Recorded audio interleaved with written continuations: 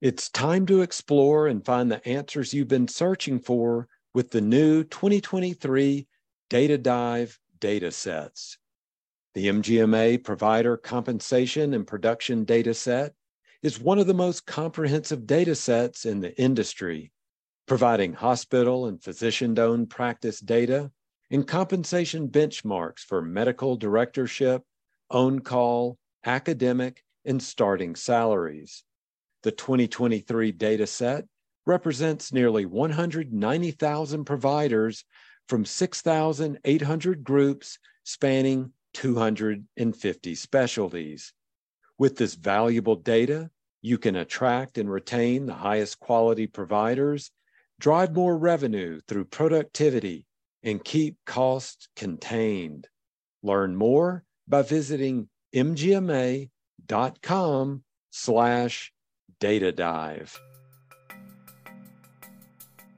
Healthcare is complicated, but you don't have to navigate the complexities alone. Care Allies collaborates with physician organizations to solve some of the toughest challenges on the path to value-based care. As your organization works to effectively manage your more vulnerable patient populations, enhance outcomes, and improve data analytics, Care Allies brings the people, technology, and processes to support you so you can focus on practicing medicine.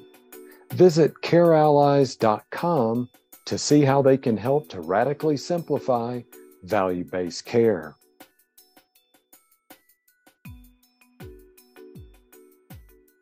All right. Hi, everyone. This is Daniel Williams, Senior Editor at MGMA. We are back with another episode of MGMA's Ask an Advisor. We're joined by Christy Good, Senior Advisor with MGMA.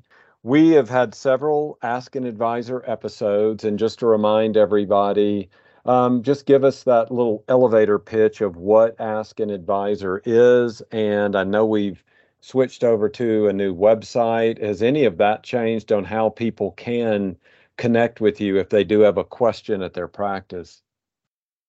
Yes, we actually just changed our process a little bit, and it's going to be Ask MGMA. And when you go to pose a question to Ask MGMA, you have drop downs. So depending on what your question might be, you may be routed to customer service, you may be routed to our government affairs group, or you might be routed to Ask an Advisor, myself and a couple other colleagues that answer those questions.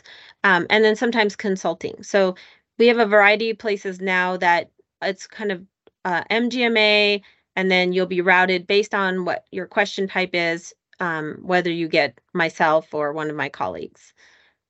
Okay, great. And then do you go onto the website? Do you go into the MGMA chat area? Or are there different ways how you can access Ask an Advisor? Right now, it's going through our website. But if you were to call, just as any time previously, if you were to call either MGMA, the customer service, they are happy to route you to us. So a phone call is also appropriate.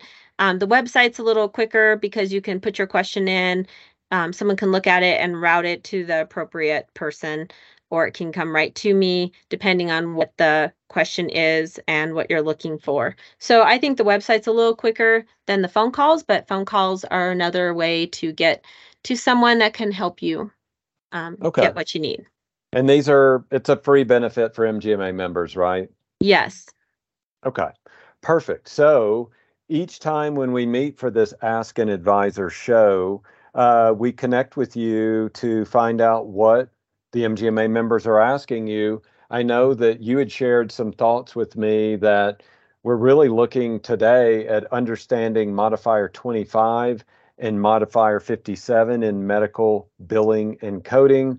So just give us an idea about this. What happened? Is this something that you're getting a lot of questions about, or what's happening with these two modifiers? We've actually had a number of questions come through regarding Modifier 25 and primarily denials around Modifier 25. Some have been through Cigna, but anyone can deny, of course. So a couple members have brought up that they're seeing more denials in modifier 29 or 25. We try to help them kind of troubleshoot perhaps why they might be seeing such denials, as well as how to get those corrected or how to improve their processes so they do not see those denials.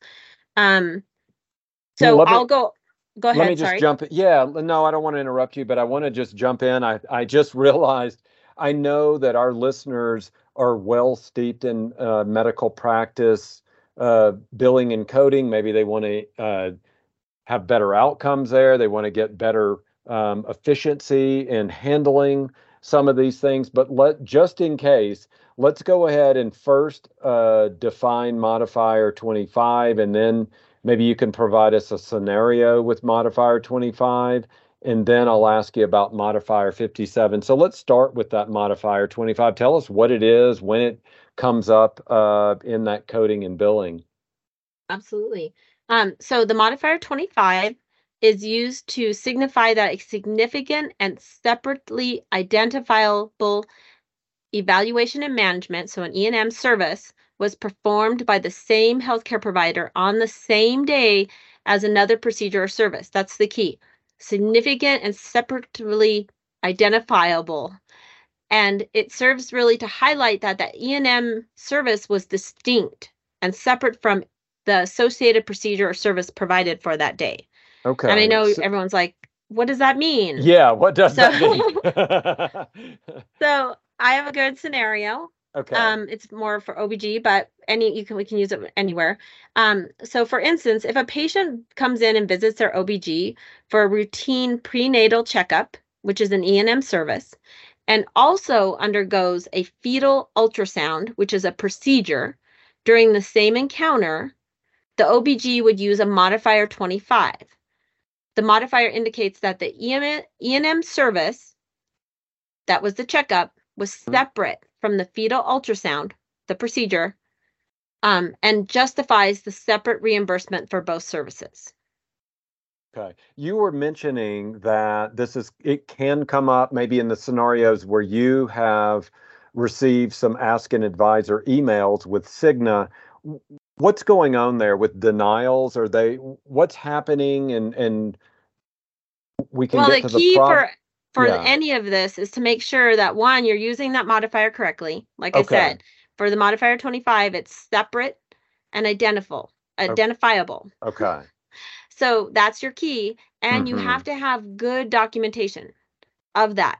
So you have to not only know that you have done two separate identifiable events like the E&M and the procedure, but you also need to be able to document that. So your document is crucial. So any payer can come in and say, you did not have documentation that you needed to do that procedure. You didn't say that it was meaningful and needed in your visit today. So we could deny it. But that's why you have to have your documentation, and you need to prove that it was separate. So you didn't just come in and do the procedure and now you're just charging for the E&M as well. Key is you need to document both of those. Okay. So let's switch gears to modifier 57, and then in a moment I'll ask you when these two can be used, perhaps even together. But first, let's define this modifier 57. What can you tell us about it? The modifier 57 is used when the E&M service leads to a decision to perform surgery. So it's not in a procedure that was separately identifiable, but it's leading to a decision to perform surgery. So it is appended to the E&M code to indicate that decision-making process resulted in a major surgical procedure. Okay. And a scenario in that case would be, so a patient, again, coming to the OBG, might have severe abdominal pain. After evaluating the patient's condition, the OBG determines that immediate surgery is necessary to remove an ectopic pregnancy. So in this case, the scenario, the OBG provider would use modifier 57 to indicate that the patient came in for the E&M service. checking on the abdominal pain, Mm-hmm. but now they have to run them to surgery. A decision for surgery needs to happen, and that would be when you use the 57. So the modifier supports the reimbursement for the E&M service and then underscores the significant decision-making involved to go to that surgery. Okay, so this modifier 57, if I'm following you, it sounds like there could be some situations where this is misused. Do you have some scenarios, or am I just way off base there by thinking No, it could be I do think misused? people do misuse the 57 sometimes. So a couple common situations. The first one, like say a surgical decision is made, but the physician continues to round with the patient daily until the surgery can be scheduled and completed. The surgeon should not add a modifier 57 to the last E&M prior to the surgery, as the decision for surgery was not being made at that moment in time, right? It was Okay. made prior to. It had Oh, already been made. got it. So we wouldn't use that 57 there. They would still go to surgery, but we wouldn't use it. Also, in most instances, the same day E&Ms, they're bundled into surgery. So if the problem was addressed, you would just use a modifier 25. You could, but the 57 is really for that same day decision made surgery. Okay. And then you don't use a 57 like in that first case with the 25 with the OBG fetal ultrasound. You wouldn't use a 57. You would use a 25 because the procedure has a 0 or a 10-day global period. And so procedures with that 0 or 10-day global period can be separately reported using a modifier 25. Again, if they're significant and separatively identifiable procedure.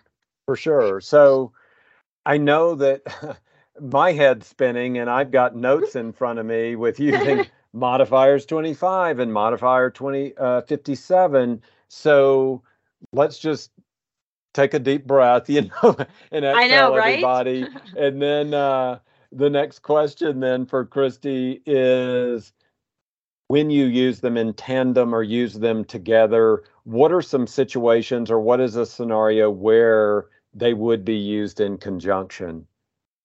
So going along again with our same OBG situation, let's say a patient comes in to the OBG with abnormal uterine bleeding. After conducting the E&M service, so the office visit, the OBG provider determines that a diagnostic hysteroscopy procedure is necessary to investigate the cause. Okay, so now we've gone into investigating the cause. During that same encounter, that OBG decides that the findings from that hysteroscopy necessitated a more extensive surgical intervention. So they came in with uterine bleeding, they get the procedure done to investigate, and now, based on that investigation, they need extensive surgical intervention. So in that case, you could use the modifier 25 to identify the separate E&M service and the procedure, and then the modified 57 to indicate that there was a decision to perform surgery on that day was made. So both modifiers would be appended to the appropriate E&M and the surgical procedure codes, respectively. Okay. So as we're winding down here in this discussion, you mentioned something earlier about the importance of documentation. So let's go over that. What can you share with our listeners about that documentation and why that is so vital in making sure you get this right? Sure. So that it is crucial, to really adhere to those specific coding guidelines and the requirements of your payer when utilizing modifiers. That's where you're going to see if you're not following the rules by your payers and you're not following the coding guidelines, that's when you're going to see your denials. And you should be watching for those denials. When you look at your reasons for denials, you should be seeing if it's a modifier or if it's something else, and you should be working those denials. You should also be following up with those payers, because if you feel your documentation is correct and they're saying no, you need to come to an understanding what is missing so you can get Mm-hmm. those denials corrected, because just writing those off or ignoring them is not going to make it go away. Payers will continue to deny. And so you need to be on the same page with your payers as well. And then make sure that your documentation provides clear support for the use of those modifiers. You need to outline the distinct services provided and the decision-making process involved. So when you have accurate and thorough documentation, that's usually what helps you avoid those denials or any audit concerns. Okay. So that's really the key. I mean, modifiers 25 and 57 are very valuable to medical billing and coding, so that you can show that you did separate services from your E&M visit. So it's very important to know when to use them and how to use them correctly, and then to document correctly so that you don't have those denials on those two modifiers. That is great information. So remind us again then, Christy, this is just such a valuable resource Ask an Advisor is for the MGMA member community. Tell us again how people can get in touch with you. So I hope our listeners here, please take advantage of this. Ask Christy. She can verbally share those answers with you, or we can have our own and go over this in another episode of the MGMA Ask an Advisor podcast. So how would they get in touch with you one more time?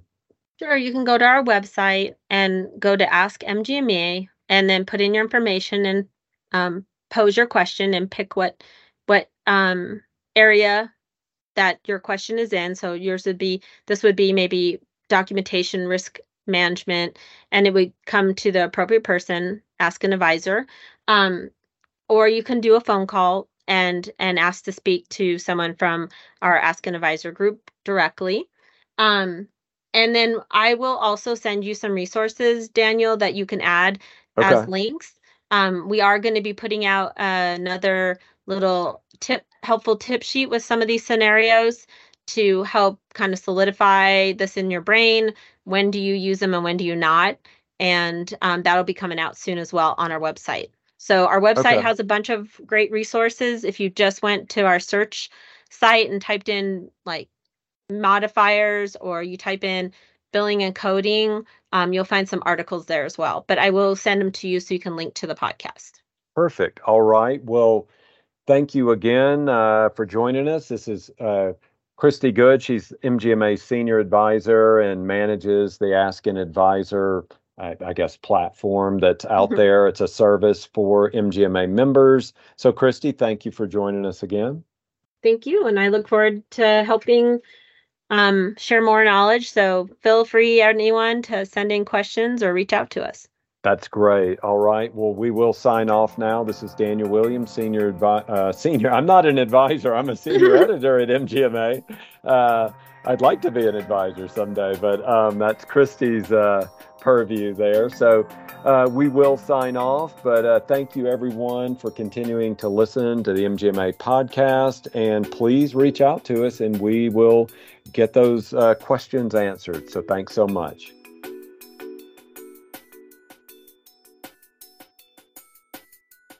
If you like the work we're doing, please consider becoming an MGMA member. Learn more at mgma.com/membership.